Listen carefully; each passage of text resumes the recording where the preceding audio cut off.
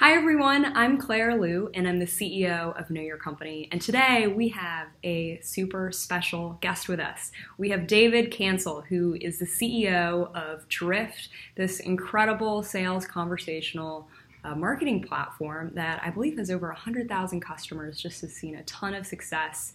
And David is just a really amazing entrepreneur. Having started, I believe I was reading 5 companies before, was formerly the Chief Product Officer at HubSpot. So when it comes to talking about leadership, we are so excited to have you. Thanks for being here. Thanks for having me, Claire. I'm a big fan of the newsletter. Everyone here should be subscribing if they're not. Thank you. Amazing. Thank you. All right. Well, you heard it from David. I did not pay him to say that, so do it if you were not subscribed. So David, I'm also subscribed to your app as well, and I get the water cooler every day. Awesome. Yes, love it. Thanks for the plug there too. So we have an online community for leaders called the Water Cooler. David, that's awesome that you're a part of it. Well, so you know the drill. You know what the question is coming up, but I'm gonna pose it your way. So the question I've been asking all these leaders lately is, what's something you wish you would have learned earlier as a leader? So many things. I think the thing I think about the most, there's so many, the list is long. I should do a long blog post or something about this. But the biggest one I think now is that it's 99% people and 1% everything else. And what I mean by that is that I spent my first half of my career focused on everything else, which is like building the software, building, marketing, sales, this, that, all the stuff that we actually spend all our time reading and doing all day. That was like the 1% of it. And the real thing is it's 99% people, those people being inside your company and those people being your customers. And it's all that. And once you look at it from that lens, then you think, well, those problems are pretty well known. And it leads you to a whole different discovery in terms of reading, in terms of understanding about just like how to communicate and how to talk to people. Absolutely. Was there anything across your career, like a moment you can nail down or look back to where that shift happened? Or was it sort of a gradual process? Yeah, I think it was, it was gradual in that it took a long time. I think, what happened was, you fail, or you feel the pain, I should say. You feel pain enough times that you finally wisen up. Mother Nature's going to teach you the hard way or the easy way, and I was choosing the hard way. And where I would hit this is at a certain scaling point. There's always these magical scaling points in companies that make no sense. When you get beyond 10 and you 50 and 100, and then everything starts to break. And I just kept going back to focusing in on the stuff that I thought was important, but all the real problems and all the things stopping the company were all of these people issues inside, outside the building. They weren't the technical things. They weren't our go-to-market. They weren't the technology. They weren't the stack. They weren't any of that stuff. It was really the people. Absolutely.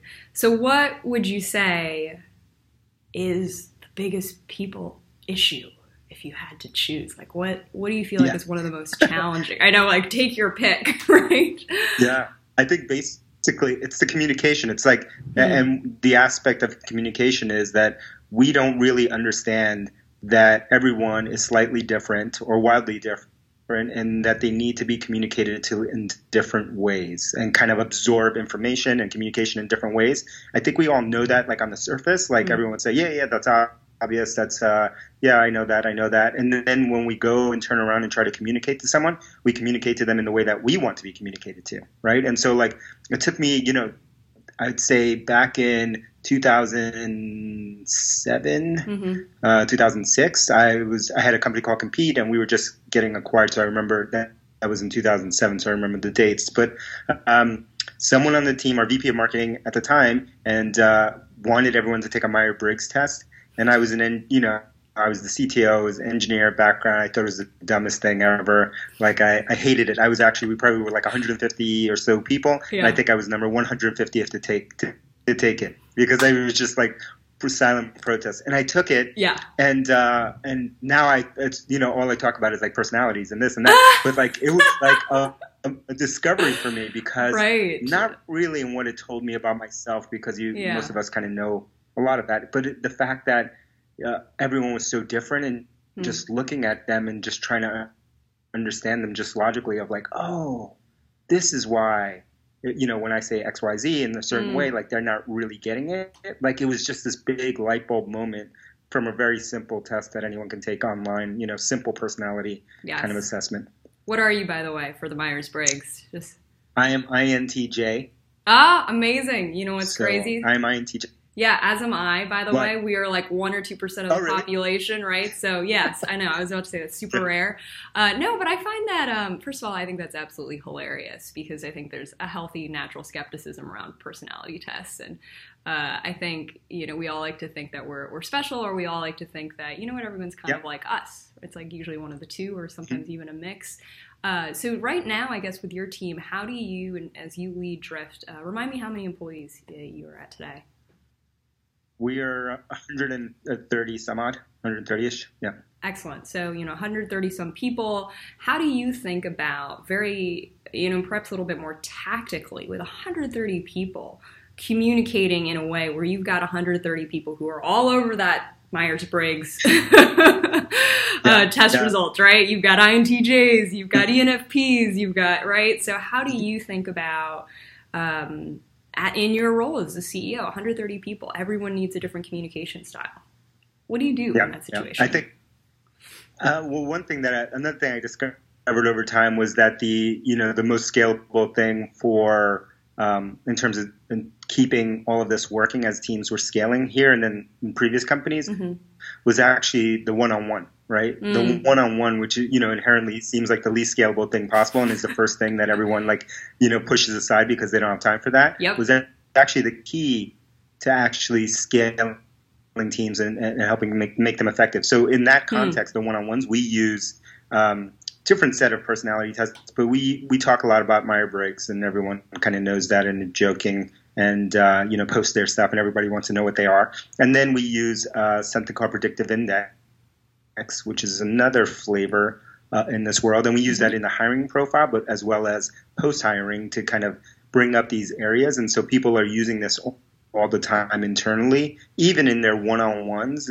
kind of ongoing, and reminding themselves about, well, this is how we communicate to Emily, and Claire likes to be communicated this way, and so I need to tailor my approach. And so it's an active thing. I kind of think about most of this stuff as like English gardening. If you want an English garden, most of the work is actually the pruning and the taking care of. It's not the planting. It's not the plant selection. It's kind of this constant pruning, and the day that you stop pruning is the day that the garden is full of weeds and overrun.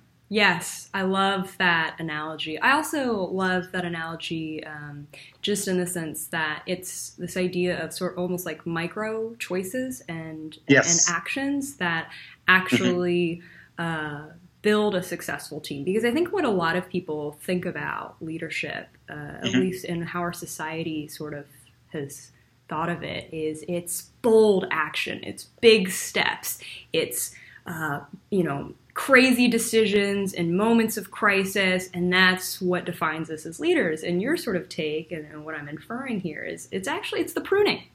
It's the small day-to-day actions, it's things you don't say and do say in those one-on-one conversations. I think that's incredibly valuable for the people listening. So I guess, go for it. I think just to pull on that thread there, I think that I take it to the extreme. I think it's never the case. It's never the case that it's these big, bold actions. That's a Hollywood myth, right? Yes. If you've talked to, now I've been doing this long enough that I've known tens of thousands of entrepreneurs and leaders. That has never been the case. That is a make-believe story that we tell ourselves, and then we feel anxiety when we don't, leadership doesn't look like that, right? And it's not like that. It's really like it's a game of, I like that game of inches, right? It's just like these micro little things, and if you do them over time long enough, then you wake up one day and it's magically this great result. But it's so weird to me that that for whatever reason in leadership, and especially in this time, we think it's these big bold actions, because it's never been the case. Like if you look at anything else in life, it's never worked that way, right? Like there is no this big bang thing, and then I'm an Olympian athlete, because I discovered some magic secret, right? It was like, starting at 5 years old and training, for 10 years, and then and this overnight success. Absolutely. It's that athlete that stays, 30 minutes after practice, but they do Yeah. that every day for 12 years, right? And that's what separates, those super athletes from the rest of us. So what would you say, David, are some of maybe the other micro actions, aside from communication and one-on-ones, but other small nuances that you feel like most leaders don't take the time to make time for, or they overlook? What are some things we should be considering? Yeah, I think, it's to me, it all comes back to the people stuff. So it's those one-on-ones. It's the spending time in the hiring practice. Like we're 130 right now, and we are going to be around 200, add about 100 people this year by the end of this year to the team. So it'll be about 220, 230. But I'm still involved in every one of those interviews, right? Really? And everyone says, I'm at the end of the chain. So it's been very well filtered by then. So I'm not taking the bulk of that, but it's 100 people that I'm going to talk to. And I find a way to make time, even if it's a 10-minute call, right, with those people, because it's a super important part of the process. And I think that's one of the first things that we're like 50 people now. I shouldn't be in the interview process. Like, no, you should be in the interview process for as long as possible. And I'm going to try to push that as far as possible. And I think that's important. My co-founder is the same. He's involved in the process. If I'm not there, he's there, or someone else on the team jumps in as well. But it's a super important thing. I would not give that up for anything, because that's a lot of it is that, and then a lot of it is the one-on-one, and then the other stuff takes care of itself. Definitely. No, I think that's. I think some CEOs that are probably running smaller companies are thinking, oh my gosh, maybe I need to be, maybe I got to involve I got to involve myself in that. No, David, what else would you say then? I mean, you said you had a big list of stuff. So other than the people or the communication issues, like anything else that, and here's the thing, I know you've sat on numerous boards, you've mentored so many entrepreneurs over the years. I mean, parting words or advice for any aspiring leader or current leader who feels like they're just struggling right now. Yeah, I'd say we've all been there. So, one thing I would say is it basically, I think about this triangle, and I think there's three things that matter when it comes to your business. Like, one is the market that you're in, two is people, three is your product or solution or your service or what have you. And I kind of, I'm most comfortable when I come from the product side of things. That's where I come from. So I kind of organize them first as market, and then as the big gap, and then it's team, people, and then there's product, is third. And I always think about it in that order now. But for the first half of my career, I thought about it like most entrepreneurs do, which is the other way around, which is it's all about the product, it's all around the service. Right. No one ever thinks about the market, right? The market will will that to happen. Yeah, exactly. Somehow. And then they kind of think about the people a little bit, but it's and it's kind of the opposite. It's choose, it's big markets that are changing that allow you to re-look at them or allow you to create a niche within them. Think a lot about that. Think a lot about the team, right? Those are the two big levers. And then the product, we've all seen many examples, not to say that we should aim for a mediocre product, but great markets with great teams, there can be mediocre products or not as good a product as you can create that can own that market, because those two things are true. And for us kind of engineers or geeks or what have you, we like to think about all the product. Yes. Really the people in that market that you're in. So that's my advice. Really take a look at those two things. I love that. I think what that speaks to is, I think, our desire as entrepreneurs, as leaders, to control. So the product, we can control it. Absolutely. We can build it. We can write about it. We can design it. It's within our control. People, oh my God, no. There's no way we have control in terms of people. Market, forget about it. That is out of our control, so we don't spend the time. And I think it is. I think you nailed it. Yeah, as humans, that's our natural tendency, is we love to create any sort of semblance of control. It's why we like to plan. I'm a big planner. And I've noticed this, even in myself as a leader. It's Claire, you're trying to create this plan because you're trying to control for something, honestly, that you cannot control for. Can't control. Right. It's great to come up with those contingency plans. So I think, I love that share of focus and realizing that just because you can't control it doesn't mean you shouldn't be spending the time and energy to think about it. Yep. So thanks for that, David.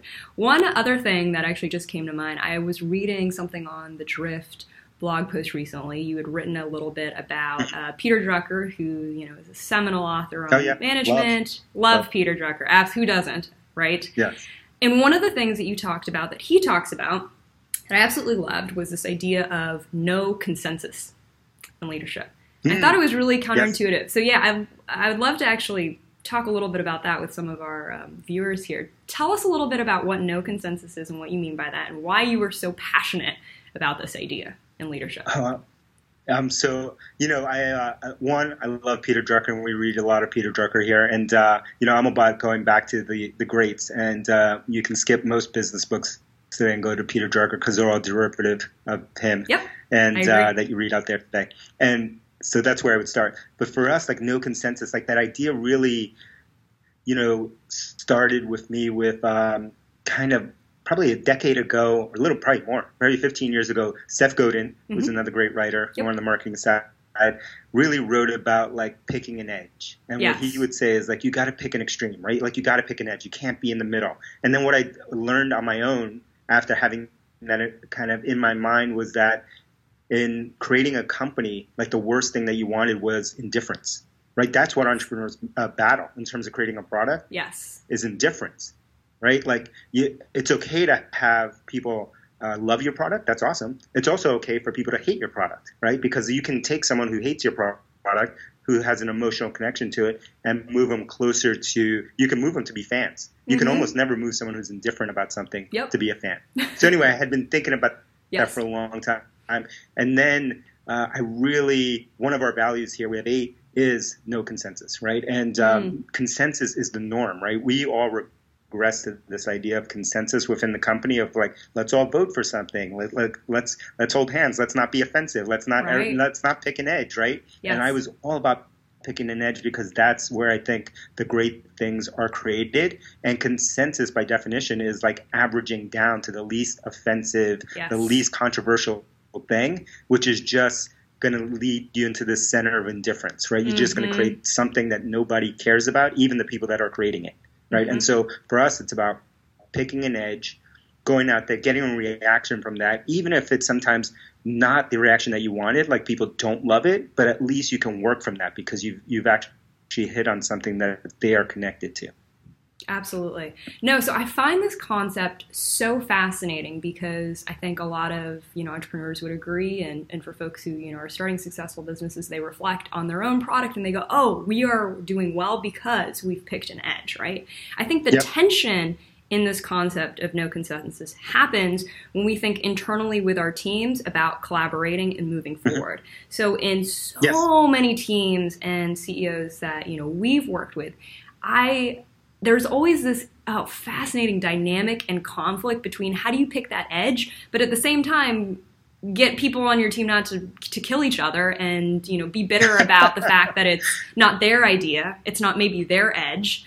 So how have you... You know how I do that? Yeah, how do you negotiate that? And for folks who are like, but David, you can't collaborate. You actually can't how do you make decisions if you're always picking the edge? Aren't people going to get pissed off and leave? So yeah, your thought. I'd love to hear your thoughts on that. So I stumbled on the answer back at Performable, which was like 2 companies ago, by accident. And the answer that we've been using since then is this idea of is to create this kind of customer-centric approach to building anything, right? And so we've taken it so far at Drift that everyone, and this is kind of daily mantra here, is that we tell everyone, including ourselves, that your idea and my idea is wrong. 100%. The only thing we know for sure is that whatever idea we have is wrong. What we need to figure out now is we need to get out in front of and work with our customers to figure out how wrong. It might be 5% off, right? It always is, right? It's never like you just create something in divine inspiration and then that's the thing and it never changes, right? There's always going to be a tweak to it. Or it could be 100% off. Right? It's usually somewhere in between those 2 extremes. So why not get out there, work with our customers from the very beginning to figure out how off we are. And what we're trying to do by doing that is to break down our kind of collective egos, our personal and collective egos, and get out there and get over this part of like, well, we can't collaborate, we can't do this stuff because we all are defaulted to say, back to what Peter Drucker would say, like the only goal of business is to serve a customer, right? And we're only here to serve, right? So like, it doesn't matter what Claire's idea is or my idea or this person's idea. What matters is, what does the customer need? How do we best serve them? Absolutely. And the only one who can tell us that is that customer, not us. Absolutely. We're never the customer. I love that approach in the, like you were saying, taking the ego, the personal and the collective ego out of it. Mm-hmm. Because I think that is, it's so hard. And I think it's a huge reason for why a lot of decisions or a lot of progress isn't made. I think this, helping to depersonalize any sort of potential source of conflict is huge. And then something interesting that I'd love to get your thoughts on is, one approach as well when you think about consensus and collaboration, or how do you build consensus and when there's sort of conflict, is this idea that yes, we're all trying to serve the customer, but also we can agree to move forward but not even have to agree on the same things, right? So I might move forward because I feel like, I want to give this idea a shot, and another person might move forward because, no, this is actually going to be the thing that really, helps us win as a company, whatever it is. We can move forward for different reasons, and everyone actually doesn't even have to move forward for the same reason as long as we can move forward. Yeah. So just accepting that there's some plurality in that decision-making process when 100%. When you're, when you're trying to find that edge, because I could not agree more with you, and I think it is such a hard and sort of messy thing in practice. It really is, at least from what I've observed. Yeah. This is why it's all about 100%. Back to the beginning, it's 99% people, because it's this. It's like, the ego stuff is a daily battle. In terms of pruning, that's most of the pruning all day, and including myself, right? Yes. Include everyone in the company, right? No one's immune from this. And I'd say, last year, at the end of last year, beginning of this year, I sent out a letter to the team that I wrote up, like a shareholder style letter. And I look back at all the great stuff, and it was an amazing year. But I look back and say, okay, let's talk about the top 5 mistakes that I think we made as a team. And I traced back and I said, I think every single one of these mistakes, and I highlighted how, were due to ego. Every single time we made a mistake, it was due to our collective ego, right? And so what I'm trying to point out there is like, we made these mistakes. We don't need to make these mistakes. And we didn't need to make any of the mistakes we did if we didn't let our egos get in the way. Yes. So like, how do we get better so that we don't let our ego get in the way in 2018? Absolutely. Well, I think on that note, that is like a beautiful reflection that I'm going to be taking away from this interview. That's for sure. And I think for everyone watching, there's so much wisdom that you shared, David. Thank you so much for your time. This has been a blast. Thank you so much for having me, Claire. I'm a big fan. Everyone sign up for the water cooler.